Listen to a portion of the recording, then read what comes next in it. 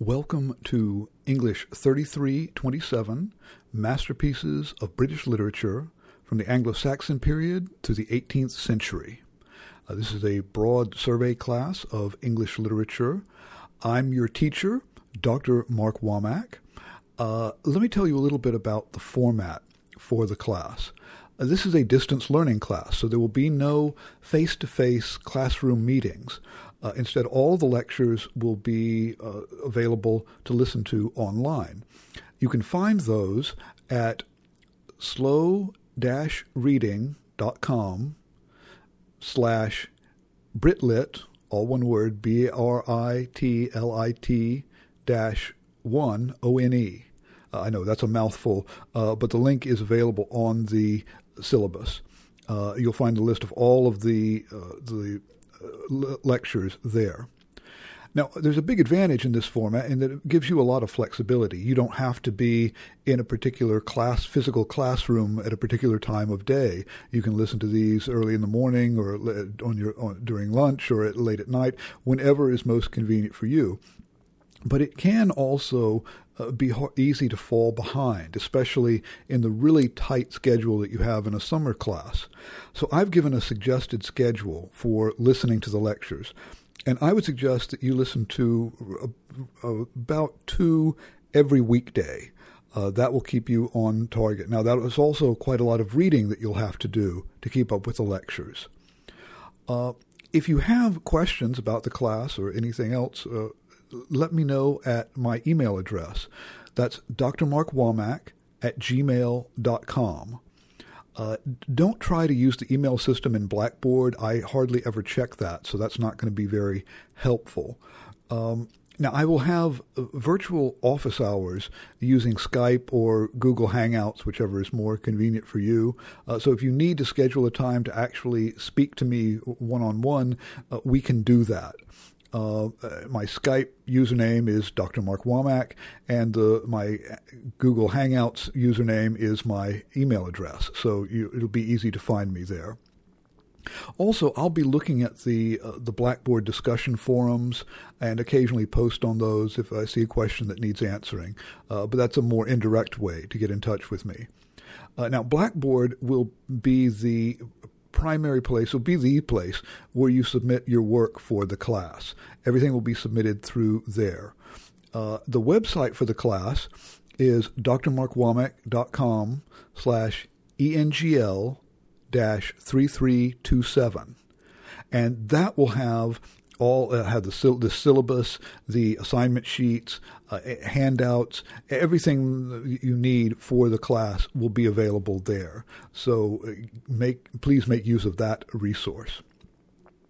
Now let me say a little bit about the class itself. This is a class, as I said earlier, it's a survey of major works in British literature from the Anglo-Saxon period to the 18th century. Now, I want to study these literary texts as literary texts, that is, as works of verbal art that were created to give readers pleasure, not primarily looking at them as historical documents.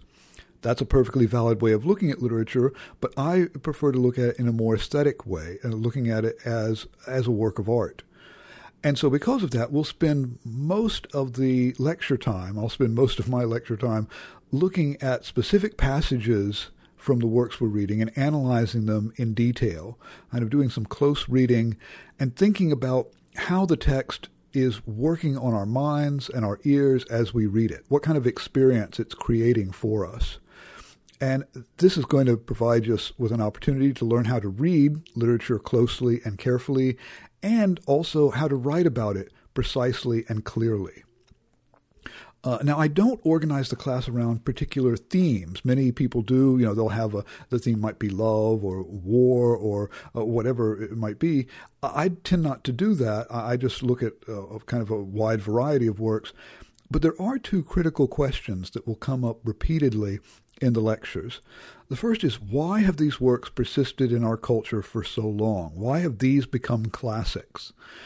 And the second is, how do these writers manipulate the resources of language to shape our experience as readers? What is it about the craftsmanship of the literature that affects us so? Now, I think that those two questions are very much related. I think largely the reason things become classics is because the writers are exceptionally good at crafting language in particular ways.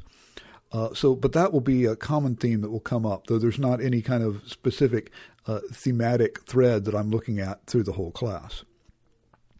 Now, the textbooks for the class, there are two that you need to buy. The first is the Norton Anthology of English Literature, Volume 1. The 9th edition. Now, earlier editions will have should have the text that we're using. They might, like the 9th edition has a new translation of Sir Gawain and the Green Knight that won't be available in earlier ones. So I would prefer that you get the 9th edition, but if you can find a really a cheap version of the 8th edition, you'll probably be able to get by with that. You'll also need an edition of Hamlet. I've ordered the Pelican Shakespeare edition, which is a very good one, but really you can use any edition of Hamlet that has good notes in it. If it doesn't give you footnotes telling you what the strange words mean, it's not going to be very helpful to you. That, by the way, is why I'm ordering textbooks for this class. All of the works that we're reading are in the public domain. They were written, hundreds of years ago, and so you could find free copies online. What you're paying for is not so much the text of the works, but the editorial work that's gone into them, mainly giving you footnotes and glosses that will help you understand what the text means. Most of the free texts online don't have anything like as sophisticated a version of that. So that's why you really need the Norton Anthology and a good annotated version of Hamlet for the class. All right, let's talk about assignments for the class. Your first assignment will be 5 short stylistic analyses about any of the texts that we discuss in class. You'll also have 1 critical essay, and you'll have 2 potential topics. One will be about comparing translations of Beowulf. The other would be analyzing a Renaissance sonnet. You can do either one of those for your critical essay. There's also going to be a comprehensive final exam. Material for the finals all comes from the readings and the lectures. As I mentioned before, all of the work is submitted through Blackboard. Assignments not submitted on time get a 0. I don't give extra credit or makeup work. You could ask me, but I've been teaching a very long time and haven't started yet, so it's not likely to start up now. If you have a problem with a grade, I ask that we discuss it in private. That's easy in this class. All of our discussions will be in private. And also, wait at least 2 days. Wait 48 hours after you've gotten the assignment back. And the reason for that is this. Oftentimes, if you get your critical essay back and you've got a much lower grade on it than you expected, if you shoot me an email right then, it's probably just out of anger. And I would really much prefer if you look over the paper, look over the comments I've made on it perhaps, and then you can, after you've taken a couple of days to absorb that, then you can contact me and we can see, if we can resolve any problems with the grade. Now that very, very rarely happens, but it's a policy that I have in place just in case. Now the breakdown of your course grade, the stylistic analyses, the 5 analyses you do, will be 20% of your grade. Your critical essay will be 40% of your grade. And the final exam will be another 40% of your grade. So that's how it will break down. And I grade on a 10-point scale. 90 to 100 is an A, 80 to 90 is a B, and so on. Again, there's a chart for all of that on the syllabus. Let me say a little bit more about the assignments. First of all, the stylistic analyses. Now, you need to do 5 of these, 1 a week. They should be about a page, about 300 words, looking at specific stylistic choices in one of the works that you're reading for the class. For each analysis, pick a small section, a few lines of verse, a sentence or two, and then focus on something very specific in them, a particular linguistic detail. You might look at a surprising word choice, or a strange metaphor, or an allusion to the Bible or classical mythology that struck you as interesting for some reason. You might talk about the use of rhyme or meter in the poem. Anything like that, and give me your insights into what that little nuance of style is doing for a reader, how it is shaping the reader's experience. Now, everything in these analyses needs to relate to the actual words of the text. Stick with the words. Don't get sidetracked into something else. Don't talk about grand themes or characters or something like that. Talk about words and how they work. Again, I'm looking here for fine-grained analytical precision, not kind of vague, mushy generalizations. Now, you will post these stylistic analyses into the journal component of Blackboard. And I would ask you not to submit your analyses as attached files. It is technically possible to do that, but it makes my life more difficult because sometimes I can't read the format, and even if I can, it's an extra step. I have to download the attachment and read it, and then go back to the journal and submit the grade. So it's much easier. Now, if you want to write these in some other format, that's fine. Just cut and paste them into the journal section of Blackboard. Now, because I try to give a little leeway in the scheduling here, your essays, your stylistic analyses will not be due until the last day of class. But I would urge you not to wait until the last day of class to write them all. It really will do you much better if you try to write one a week, and then you'll be right on schedule. Now, there will be a lecture in which I go over the format for your stylistic analyses in much greater detail. Let's talk a little bit about the critical essay. Now, again, there will be a couple of lectures in which I go over in much greater detail what each of the potential topics for the essay will entail, what you would be doing for each of those. You can choose either topic, the Beowulf translations or Renaissance sonnet. You'll find the due date for the critical essay on the assignments. Now, the way I've set up the critical essay is that I will give comments on your critical essay if you turn it in early. And you will see the specifics of that on the assignment sheets for either of those topics. Now, the final exam will be during the final exam period. There are actually just for the summer class, there are 2 days of final exams. You can take it either of those days. It will be available for that whole period. You will, again, log in through Blackboard, and it will be an essay exam. I will give you 4 questions. For each of those questions, you'll have a choice of topics to write on, and you will write short essay answers. You'll have 3 hours to complete the exam, and you can, on the honor system, you can use your textbooks, but no other materials. I will write the exam assuming that you have your textbooks with you to help you form your answers. Don't Google answers. It actually won't help a lot anyway. All right. Now I would like to give you a little introduction to your first reading assignment and the subject for the next lecture. It'll be the first part of Beowulf. You need to read from the beginning through line 1650. That's a little over half of the poem. The story of Beowulf is fairly straightforward. There's a king in Denmark named Hrothgar, and he has built a hall named Heorot. And after he builds this hall, a monster named Grendel comes and attacks it every night and kills people. And this goes on for years.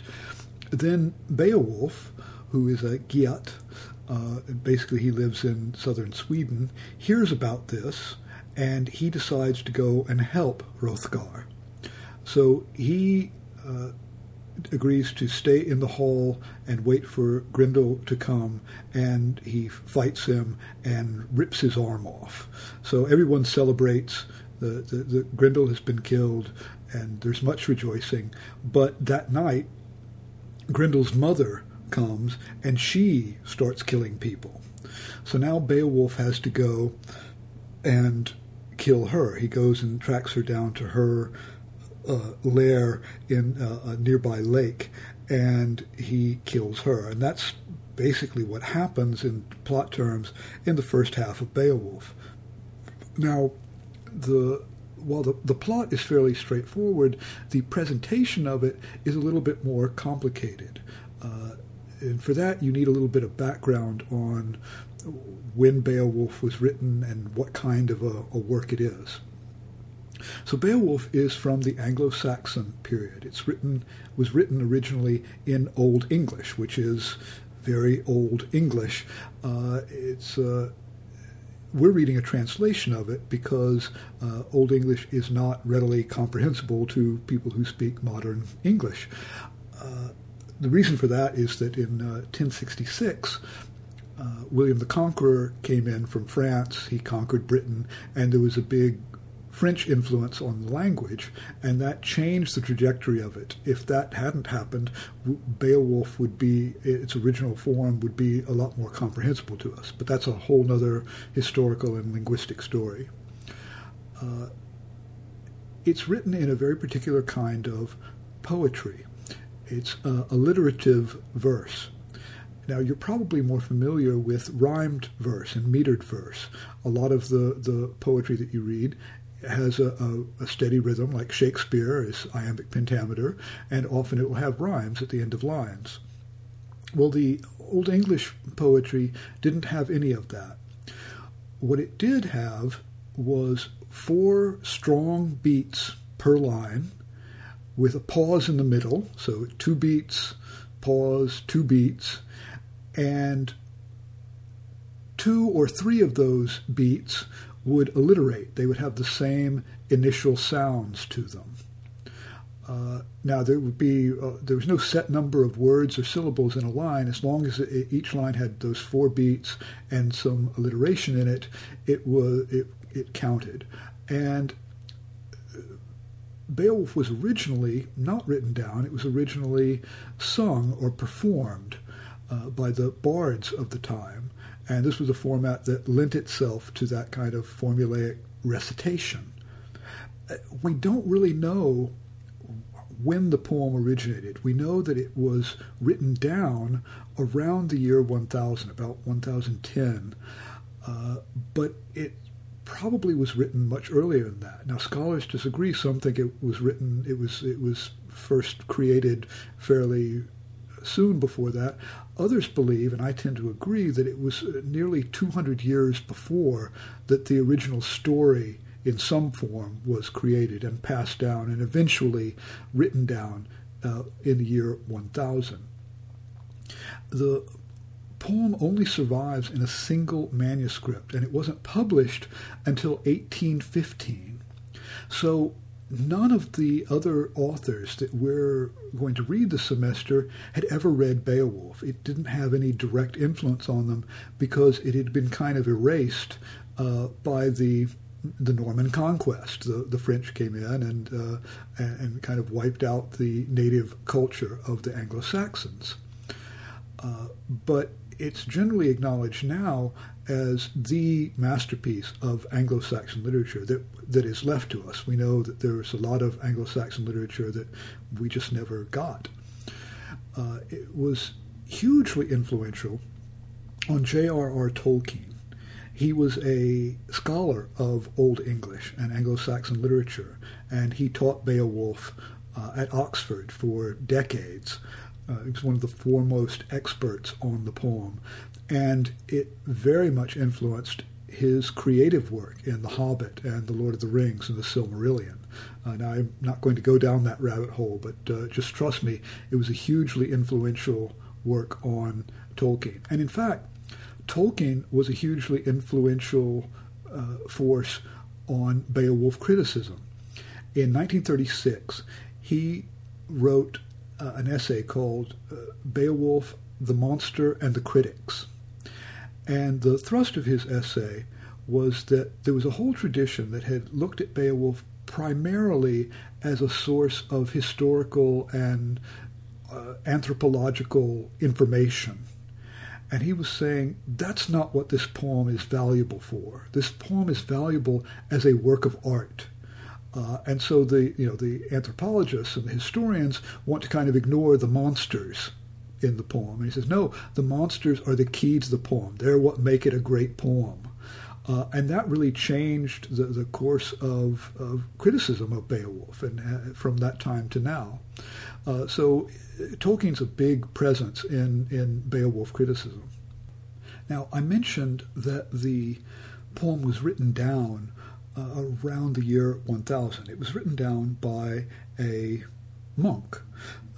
Monks were pretty much the only scribes around. They were the only people writing anything down. And one of the things that's very interesting about Beowulf is the tension in its religious outlook. That is, it's talking about a period that is very ancient, even from the ancient time it was written. I mean, if it was written around the year 800, the time it's talking about was maybe in the year 600 or earlier, an almost mythical past. And it was a pre-Christian time. But the text of Beowulf was written down by certainly a man who believed, a Christian monk in England at the time. So you will see and pay attention to mentions of religion and religious belief. What are the religious beliefs? And notice, is there a difference between how the narrator talks about religion and God and how the people in the poem relate to religion and God? We'll be seeing some interesting tensions in that regard. Another thing to think about as you're reading the first half of Beowulf are the monsters, the very element that Tolkien said was so important to the poem. There are two in the first part of the poem. There's Grendel and Grendel's mother. And think about how they are depicted. What makes them monstrous? What monstrous things do they do? How do people react to them? How do they characterize them? Notice how they're described. And think about what they represent. It's very often, in a hero story, that the villain is in some way a dark mirror of the hero, that he reflects some dark element in the hero that's taken to a dangerous extreme. And I think you can see something of that in Beowulf. So think about that. In what ways are these two monsters like the heroes in the poem? So that's another thing to keep an eye on. Another topic that you might focus on is the distinction between rulers and warriors. Beowulf is the main warrior in this part of the story, and Hrothgar is the main king. What qualities do they have that make them good at being a warrior or good at being a king? And how are those qualities different? Does being a good warrior make you a good king? Does being a good king make you a good warrior? That's one of the many questions that Beowulf is interested in. Final thing to think about as you're going through the poem is the way it uses metaphors and imagery. You'll see in the poem something that's called a kenning. Now, a kenning is kind of a compressed two-word metaphor. We have them in contemporary language when you call somebody a bookworm or a brown nose or a couch potato. If you call kids ankle biters, if you say your car had a fender bender, all of those are examples of kennings. And you'll see those in Beowulf. One of the most famous is Whale Road for sea. So where does the ship sail? It sailed on the Whale's Road. So look at that. They're almost like little riddles. You have to kind of puzzle them out to get the image. And notice where those occur.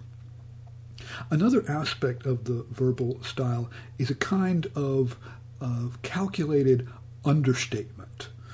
So it will kind of undersell something. You'll see near the very beginning of the poem again, it talks about this great king and says all the wonderful things he does. And then at the end of it, it sums up and says, that was a good king. So it's kind of almost ironically underplaying that. And notice where that happens. And that literary form of understatement is another aspect of the poem you might want to look at. Finally, think about the depiction of violence in the poem. It's a monster story. People get killed and ripped apart. And there are, swords and hacking and lots of that good stuff. So think about how the poem depicts that violence and what attitude it takes towards that violence. So those will be some things to think about for the next class, for the next lecture. Read the first half of Beowulf, and we'll go into a great deal more detail at that time. Remember, if you have any questions, please email me at drmarkwomack@gmail.com. Good luck with your reading, and I will talk to you later.